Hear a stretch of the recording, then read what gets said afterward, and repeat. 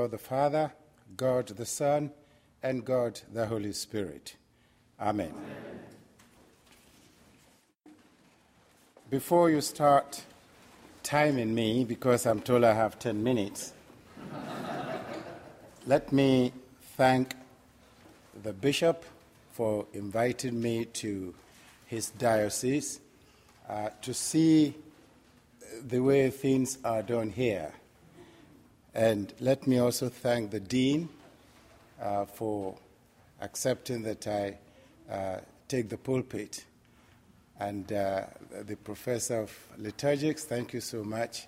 When you give a fellow Episcopalian or Anglican the pulpit, you are very bold because you never know what's going to happen. I read through the 3 passages, and I felt I should speak out of conviction. And therefore, I chose to give this 10-minute homily on the reading from the Acts of the Apostles. Very challenging time for the early church. And when I read the passage, which has just been read to us, I read the whole section because that section begins from verse 27 of chapter 5 and goes right through to verse 42. There are 2 speeches there. The one read to us is a speech by Peter on behalf of the apostles. And then the other speech is by Gamaliel. And Gamaliel is very dear to me, very, very dear to my heart. So as a student myself, I'm not a student of the Bible, I'm a student of the Quran and the religion of Islam. But I am a Christian, and I believe in the Bible as the Word of God. So, in that section, Acts 5, 27 to 42, we have a story about obeying God regardless of the consequences imposed by mankind. And that's what I want to talk about. Like Peter the apostle, all of us as followers of Jesus Christ, leaders and those being led, are encouraged to obey the Lord rather than man in situations where the two are in conflict. And we always have such situations all the time. For example, when obeying our political or religious leaders will cause us to do something that we are convinced goes against God's word. We are to obey God's word instead of obeying our political or religious leaders. That's what the Bible teaches us to do. But at all other times, followers of Jesus Christ are called upon to obey their leaders as commanded in the Scriptures, with Romans 13 as a very good example from the lips of Paul.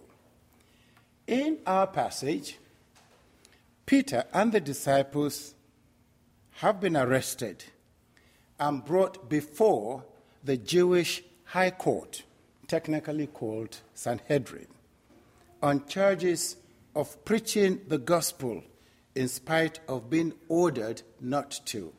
Verse 28, where we read the high priest saying, "We gave you strict orders not to teach in this name.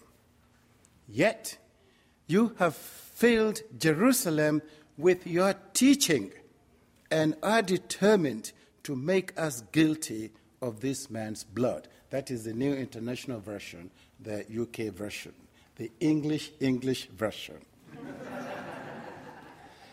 Now, I am not sure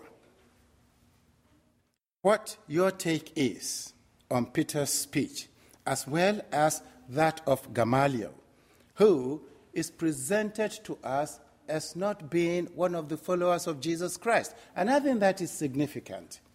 Gamaliel here is not a believer, but we are presented with both speeches. However, I have no doubt at all, as a follower of Jesus Christ, that both speeches were inspired by the Holy Spirit. I am particularly attracted by the speech made by Gamaliel. God used this man in his speech to save the lives of the disciples. Just imagine for a few seconds, if they had been put to death, what will have happened? I mean, naturally we will say it will have been the death of the movement, the death of Christianity. Instead, Gamaliel fulfilled his part in God's plan by encouraging the members of the Sanhedrin to leave the disciples alone. I think it is significant. You have someone here being used of God who does not actually subscribe to accepting Jesus Christ as God. It's very significant. Now, when we go back to the entire section within the Acts of the Apostles, just to remind us, to recap, God first delivered the disciples from jail, if you remember that, through supernatural means by sending an angel from heaven. You remember that story very well. Then, God delivered them through natural means by causing an enemy of the Christian faith to argue for their release. This passage is therefore proof of the work of God's sovereign hand in history. That's how I understand it. God, therefore, can use the thoughts of those who oppose the gospel to preserve and protect his servants. For me, that is the first lesson. God can do it. He did it, he still does it, and it is his character to use even those who oppose him to protect and preserve the lives of those who obey him. There is no time for me to give you examples, but just one I've just remembered. As a young priest, we decided to go into the city of Zaria, mainly a Muslim city, for a crusade. We knew what we were up to, but we were convinced it was right to do. It was a good thing to do. So we went, and we started preaching. I was the driver. And as soon as the preacher started, they started stoning us. The natives started stoning us. And I remember that night I had almost 10 people on the pickup, the van I was driving. How I managed and went through the whole, because we were hundreds there, in the dark, just with the light on, how I managed to escape without hitting anybody and without anybody being killed is still a miracle. But the outcome of that experience made a huge number of the people in that area to begin to ask questions about Jesus Christ. That's the sort of thing I'm talking about. The emir himself decided to see us. We had the opportunity of telling him why we did it. We were not imprisoned like these guys were, but we had the opportunity to at least present the gospel in the language the chief of that area could understand. So, brothers and sisters, back to verse 29. The disciples obeyed God by continuing to teach and to preach in spite of the warning from the Sanhedrin. They were not willing to give up. The disciples knew that God wanted to fill the minds of the people with truth. That was what was pushing them. They knew the people needed to hear the truth, and God wanted the people's mind to be filled with truth, because that was the only way they could oppose the lies that Satan wanted to fill the people's minds with.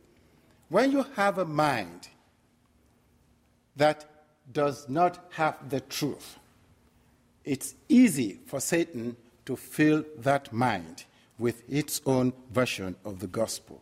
So as Christians today, we also need to be filled with spiritual truth. Whether you are ordained or you are not ordained, we all need to be filled with spiritual truth in order to counteract the lies that Satan and our secular world want to fill our minds with. We get spiritual truth by regular worship, as we're doing, and that's why we encourage Christians to come together and worship together. We also get spiritual truth from the study of the Bible, either as individuals or in groups. And of course, we get spiritual truth through fellowshipping together and sharing our stories and sharing our testimonies, as Peter tells us in 1 Peter chapter 2 and verse 2. As I look around in this country, I want to say that you are blessed in the United States. This is because you are very fortunate. You can share your faith freely. But I want to tell you, sisters and brothers, that in very many parts of the Anglican world, it is against the law to share our Christian faith and even opinions in some provinces of our church or our communion. You are free here. You can disagree even with your bishop. You can disagree with your priest. You can disagree with your professor. And you can go anywhere and preach the gospel. But there are many parts where your brothers and sisters live where this freedom is not the experience of your brothers and sisters. And so, as followers of Jesus Christ, we have an allegiance to a higher authority, which is God in Christ Jesus. We have an obligation. And as Dr. Charles Stanley, I don't know how many of you have read about him, he's the president of Torch Ministries in Canada. He said, and I quote him, "We have to obey God and leave all the consequences to him." Worth thinking about. From my limited experience, therefore, in life, permit me, as I close, to share this reflection. I'm of the opinion that as followers of Jesus Christ, we must expect persecution for doing God's work using God's means. But we must remember that if we are persecuted for obeying God, God might not stop the consequences from happening. Underline that. He might not ease the consequences. He might not. The persecution we face might be part of God's plan for our lives. And I believe that with all my heart. Brothers and sisters, if we feel battered and bruised, we must remember that God sometimes delivers us through the battering and bruising. not from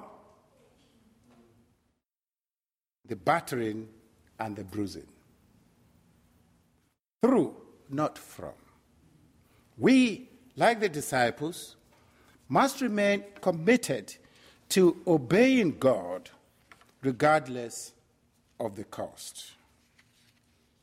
Obeying God is the Christian thing to do.